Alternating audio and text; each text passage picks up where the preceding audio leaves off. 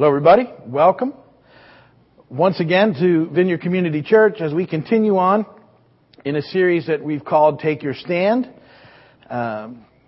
This series is sort of a sub-series of the ministry of encouragement, and it's based on Ephesians 6:12 through 18 that encourages us to take a stand. And we've looked at the reasons why it's important, and that ultimately have felt like God is calling us to take a stand, particularly about this ministry of encouragement. And so we have so far looked and talked about standing up to evil, standing alongside the broken. That was last week. And today we're going to talk about standing against fear. But we've had some verses for you to learn, and we're going to go over them now. I didn't get them on the bulletins this week because I ran out of space. But so far, you should have learned or be working on Ephesians 6:12 through 14. Now, I nailed it earlier, and then I missed it earlier too. So I'm still working on it, but that's okay. See, it's a grace thing. And Ephesians 6:12 through 14. If you know it, say it with me or read along. You can open one of the Bibles and get there real quick, and because it's not going to show up overhead. But this is Ephesians 6:12 through 14. It says, "For our struggle is not against flesh and blood, but against the rulers, against the authorities, against the powers of this dark world, and against the spiritual forces of evil in the heavenly realms. Therefore, put on the full armor of God, so that when the day of evil comes, you may be able to take your stand. And after you have done everything to stand firm then, with the belt of truth buckled around your waist, and with the breastplate of righteousness in place." I got it pretty close. That was close. I missed a word or two, but I'll get it smoothed out as we continue to move on. That's what you should know so far, and those are the verses that we've studied so far in our series. Today, as we talk about standing against fear, we're going to look at two new verses, one of which is your memory verse for next week, Ephesians 6:15, which should be really easy. And then we're also going to use 16, which we need to know 2 weeks from now. But it says this, "And with your feet fitted with the readiness that comes from the gospel of peace. In addition to this, take up the shield of faith, with which you can extinguish all the flaming arrows of the evil one." And that's what we're going to use as our verses for standing up or standing against fear. Now, I've got to tell you, I've had a few people give me a little hard time because I haven't been giving you as many jokes as I once did. And the reason for that, it's been very serious. You know, this whole thing is very serious to me, so I've been really on it. But then I thought, well, you know, it's not really fair and it's bad jokes that people want, not good jokes. And bad jokes are plentiful. And so I thought maybe I would just kind of help some people along if you've been missing the bad jokes. So here's one right here. What did Adam and Eve do when they got kicked out of the garden? They raised Cain. It's really bad, isn't it? Do you feel better yet?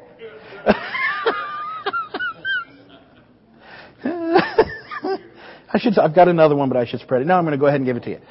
So this pastor is invited to a parishioner's house for dinner, and it happens to be a farmer. And he serves the pastor this big chicken dinner. It's really good. The pastor really enjoys it. It's a real nice meal. And after the meal, the pastor's looking out the back door there, and he sees this rooster running around, and this rooster is really kind of taken with himself. You can tell it. And the pastor says to the farmer, "That's a very proud rooster you have there." And the farmer says, "He ought to be. His son just went into the ministry." Do you get it?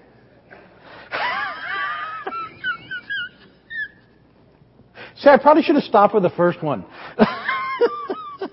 Because I think I had you on the first one. The second one, not so much. Well, now I've learned my lesson for tomorrow. Tomorrow is just the first one. We'll leave the eating the chicken joke for another day. Okay. All right, now, we're all better.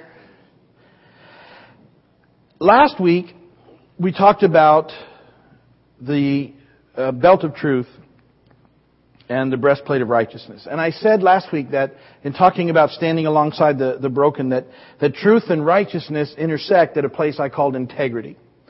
And that in walking in integrity, we needed to make sure we were always checking ourselves against self-righteousness, Phariseeism, and always asking God to help us walk in true righteousness, demonstrated by love for God and love for others. And that was the sort of the big thrust of last week. Well, this week, as we look at our verses, there's again two sort of primary things that pop out from those verses, and those are peace and faith. And I would submit to you today that peace and faith intersect at another point, and that's the first point in your bulletin, and I would call that place courage. That courage is the place where peace and faith intersect in our lives. And courage is an interesting thing.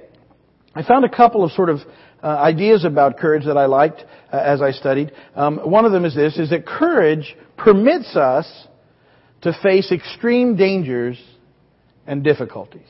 That's one of the ideas of what courage is all about. It permits us to face extreme dangers and difficulties. And another thing that courage does, it allows us to act in accordance with our beliefs despite criticism. Courage allows us to act in accordance with our beliefs despite criticism. And to me then, courage is this place of peace and faith that allows us to stand against fear. And that's what we're talking about today. Courage is to be a people of encouragement in a discouraged, fearful world, fixated, as we've talked, on bad news and more bad news.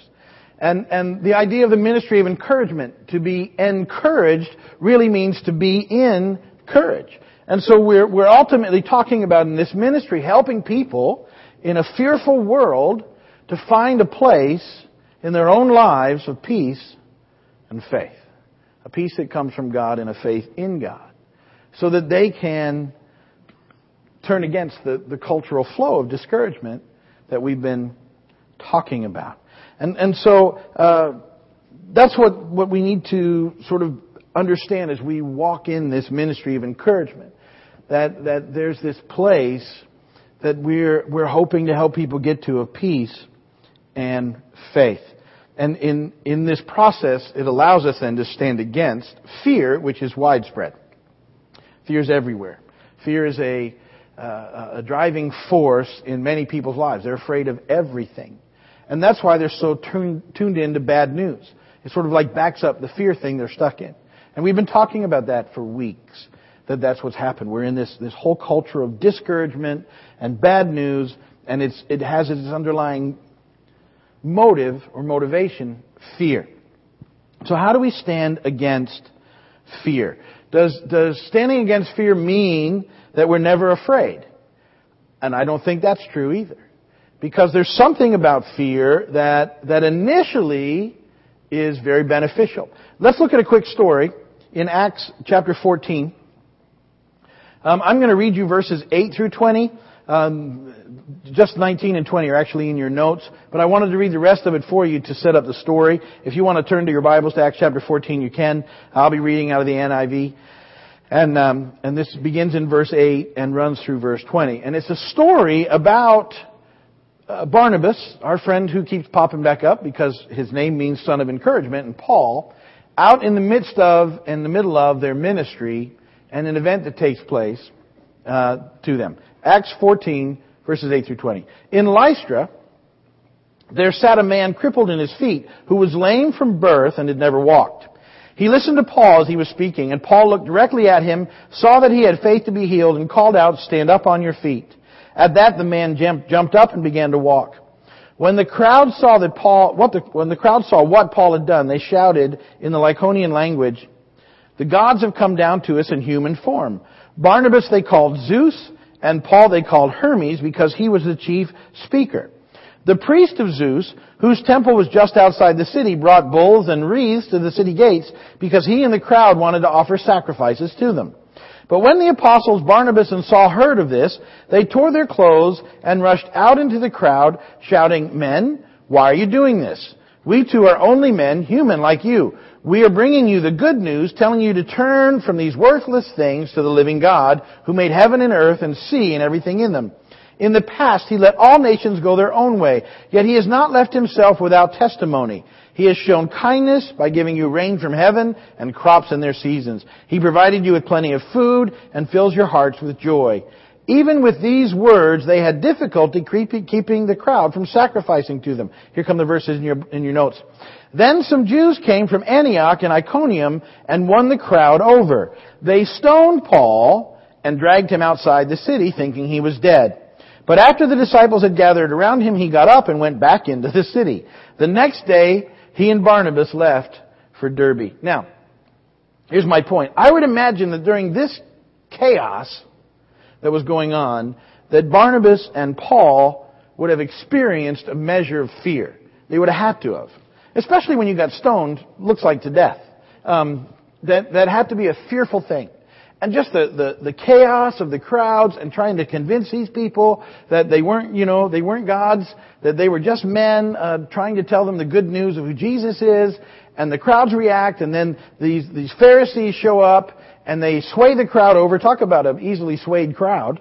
They want to sacrifice to them, and the next thing you know, they want to kill them. That all happens, and that's the process. And it seems to me that they would have to be afraid. What I'm fascinated by is that Paul, once the disciples gathered around him, and whether they prayed for him, bring him back, or whatever, they prayed for him, he jumps up, and he heads back into that town. Now that's a pretty courageous act after a pretty fearful thing. And so there's a place where we experience fear, but there's a difference between how we operate in life in that process. And I want to introduce this verse. We've looked at it again almost 10, 11, 12 weeks ago now. And it's a verse from 2 Timothy 1:7. And it's a powerful verse. This is in the King James translation. It says, "For God has not given us the spirit of fear, but of power and of love and of a sound mind." Now, to me, this verse speaks about our response to fear. Now, fear initially is a warning sign that something isn't right. And fear triggers fight or flight response, which is characterized by increased heart rate, breathing, and muscle tension, which allows us to escape from danger or defend ourselves against a predator. In this sense, the ability to respond to fear is a God-given mechanism that helps us to survive, something that God puts in us. This is a fearful situation, and you begin to react to it, and your heart beats, and you release some adrenaline, and you're ready to take action. And that's the godly sort of mechanism in place. Now, the verse, though, doesn't say it's not talking just about fear. It's talking about a spirit of fear. And here's what I believe happens, is that we live in a fallen, broken world, and there are some fearful things. And so there's a response that comes from that in a way that needs to happen in order to keep going on with what we're supposed to doing in response to the calling of God in our lives. However, there's a spirit of fear that's a trick of the evil one who takes a situation and expands it into consuming you to the place where you're no longer operating out of a motivation based on love, but you're completely operating out of a motivation based in fear.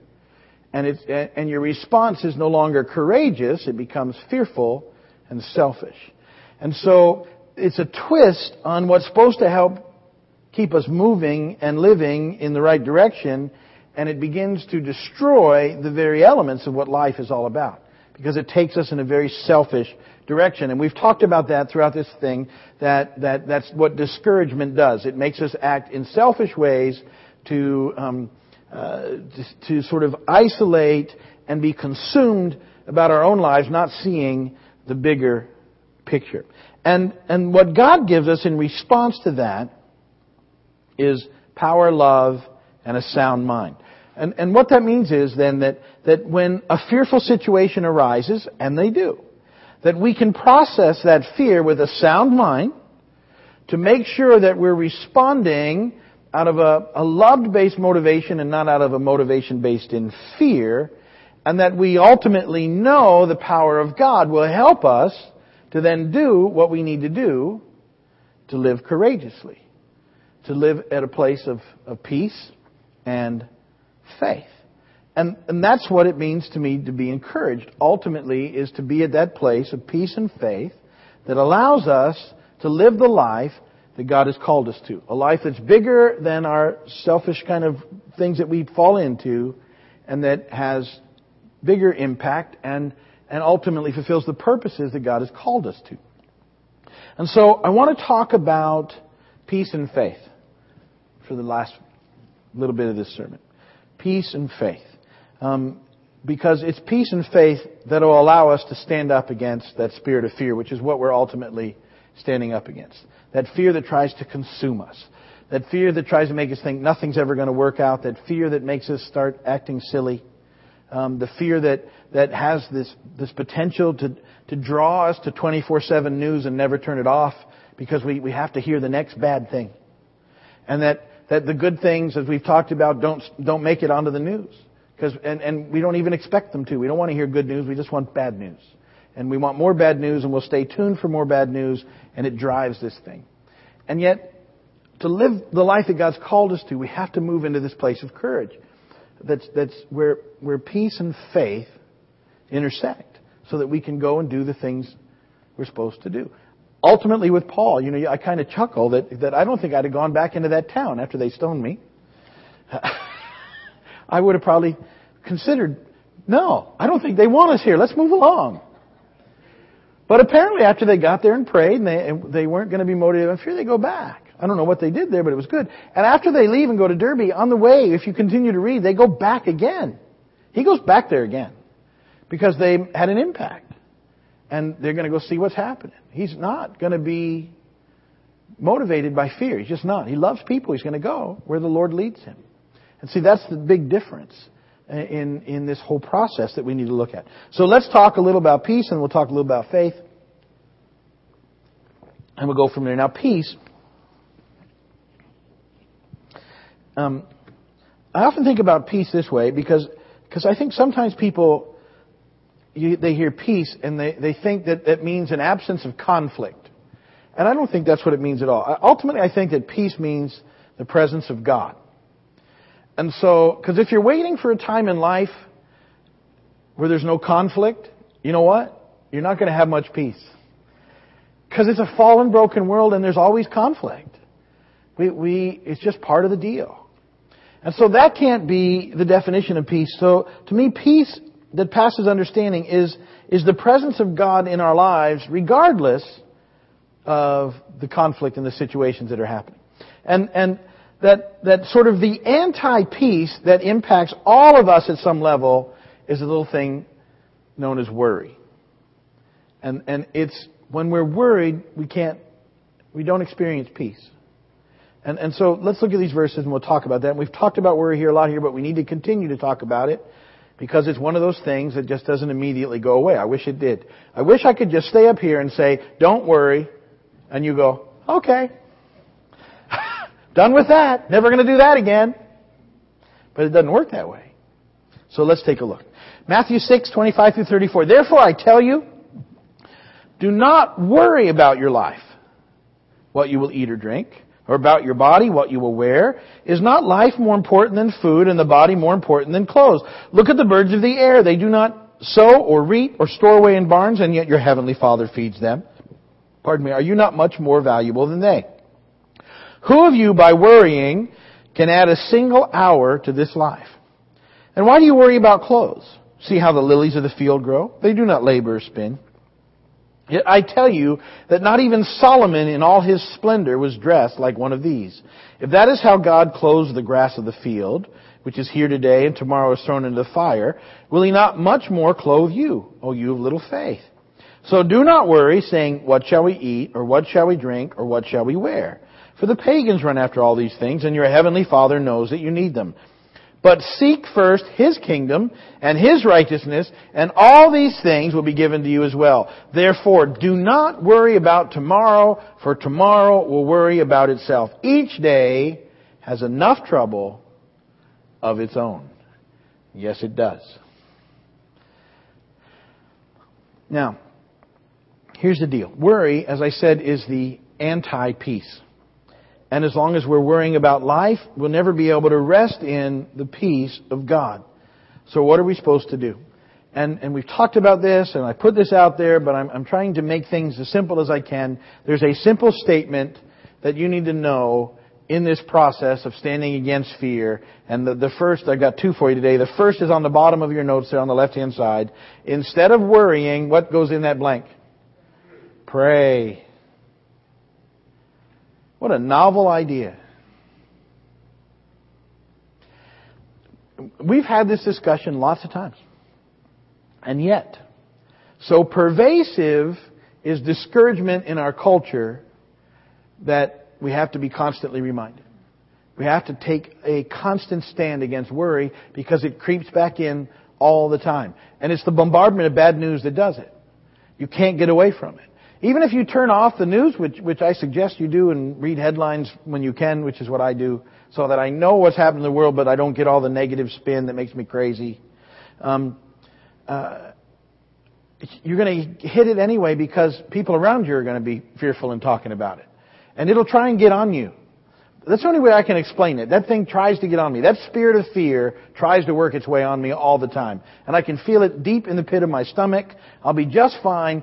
Some weird thing will come into my world, and all of a sudden I feel that thing trying to get a hold of me. And it causes me to react differently than I would if I was in a place of peace. And all that's happened is that something has said something to me, and I can feel that the enemy's scheme is to get me way off track. And to get me motivated by this fear instead of being motivated by His love. And I lose the peace that comes from being in that place with God. And what we need to do is, instead of worrying, which is to take and fan the flames of that spirit of fear, which is what we tend to do. What does this mean for me? Oh my goodness, all this is, now I got to do all this, and all this is going to happen, and here's the worst case scenario, and we run through this. Anybody do that? None of you do that, right? Yeah. Instead of that, stop. God, you're God. You're still in control. Nothing has changed except that I've taken in this piece of information that's now making me insane and trying to mess up my world. But you're the same God you were 10 seconds before I heard it. And you're still God. And nothing is catching you by surprise. Just me. But you're still God. And so we begin to pray. Now, if you would just take, because I know you're not going to, it would be great if you stopped worrying, if we all just stopped worrying, but here's the deal. If we would just change the dynamics, and I've said this, of how much time we spend worrying, if you just change it by half. So whatever time you're devoting now to worry, I want you to devote half of that time to prayer. Because you've got plenty of time to worry, you've got time to pray. And just get these things over to God. It will change the way you feel about life. Philippians 4:4-7. Rejoice in the Lord always. I'll say it again, rejoice. Let your gentleness be evident to all. The Lord is near. Do not be anxious about anything, but in everything, by prayer and petition with thanksgiving, present your requests to God. And the peace of God, which transcends all understanding, will guard your hearts and your minds in Christ Jesus. That thing hits you, you've got choices. You can either go wild with your worry, or you can just say, wait. God is still God. And you just begin to give it all to Him. God, I don't want to get out there on my own in this. I'm going to trust You. And Lord, I want to know that peace again that passes understanding. And that's the way that we end up back in that place. And we help people get back in that place the same way. When they come at us with all these fears, you need to gently and lovingly guide them back to this place that says, listen, you're worrying about it isn't changing and will not change it. That's the thing about worry. It doesn't work. If it did, I would understand the time we invest in it, but it does not work. Nothing has been changed by your worry ever. I have this funny statistic that I hate to use because it really freaks out the worriers. 92% of what you worry about never happens. The real worriers go, 8%? They were hoping it was less. It doesn't work. It doesn't happen. Don't waste the time. Instead, pray. So remember that. Instead of worrying, pray. All right, now let's talk about faith. And faith is a huge subject, and obviously I couldn't cover it in one little point, but I want to talk and give you a statement that I think will help as we tie in this part of taking our stand against fear. Now, in Hebrews 12, 1 through 3, it says this, "Therefore, since we're surrounded by such a great cloud of witnesses, let us throw off everything that hinders and the sin that so easily entangles, and let us run with perseverance the race marked out for us. Let us fix our eyes on Jesus, the author and perfecter of our faith, who for the joy set before him endured the cross, scorning its shame, and sat down at the right hand of the throne of God. Consider him who endured such opposition from sinful men, so that you will not grow weary and lose heart," so that you don't end up subject to this spirit of fear. Now, those verses start with a therefore. Scripturally, whenever you see a therefore, you know what's happening? It's referring you to what you just read previously. And what was just read previously was Hebrews chapter 11, which is known as the faith chapter. And it's an evidence of the faith of the people of God in the midst of their lives and the stands that they took against fear. And so, as the writer of Hebrews starts 12, he says, so listen, with that in mind, with faith in mind, with the stand that these people have made against sin, what you need to know is that you need to throw off everything that hinders and the sin that entangles in your life, and get your eyes focused on Jesus so that you don't grow weary and lose heart, which is how you fall into the spirit of fear. You just lose heart. It bombards you. You get your eyes off Jesus, and you go into this place where you just worry. And the little statement I have for that I think will really help in conjunction with the first one. You know, our first one was, instead of worry and pray, right? Our second one is this: always keep God in the equation. Now, we've talked about that, but we forget it. And we have to, in our lives, when things happen to us, where the spirit of fear tries to settle in on us, if you can remember those two things, see, it's part of the armor of God, right? Peace and faith. It's just like truth and righteousness. Peace and faith. This is the way that God dresses us so that we can stand. And when we feel this spirit of fear try and take hold, we have peace and faith, and we can remind ourselves of them quickly by going, okay, I'm starting to feel that weird thing going on. What do I need to do? Well, instead of worrying, I'm going to pray, and I'm going to make sure as I do that I keep God in the equation, because that's where my faith comes in. See, God's in the equation, and as long as you remember that, you don't need to be worried. You just need to pray. God, you're still God. I don't know what you're going to do, but you can do something. You can take care of this. You can produce an oil-eating microbe in this situation too, just like you've done before. Or you'll use it without whatever it is you're going to do. I don't know. I just know I can't figure it out. But God, it's yours anyway.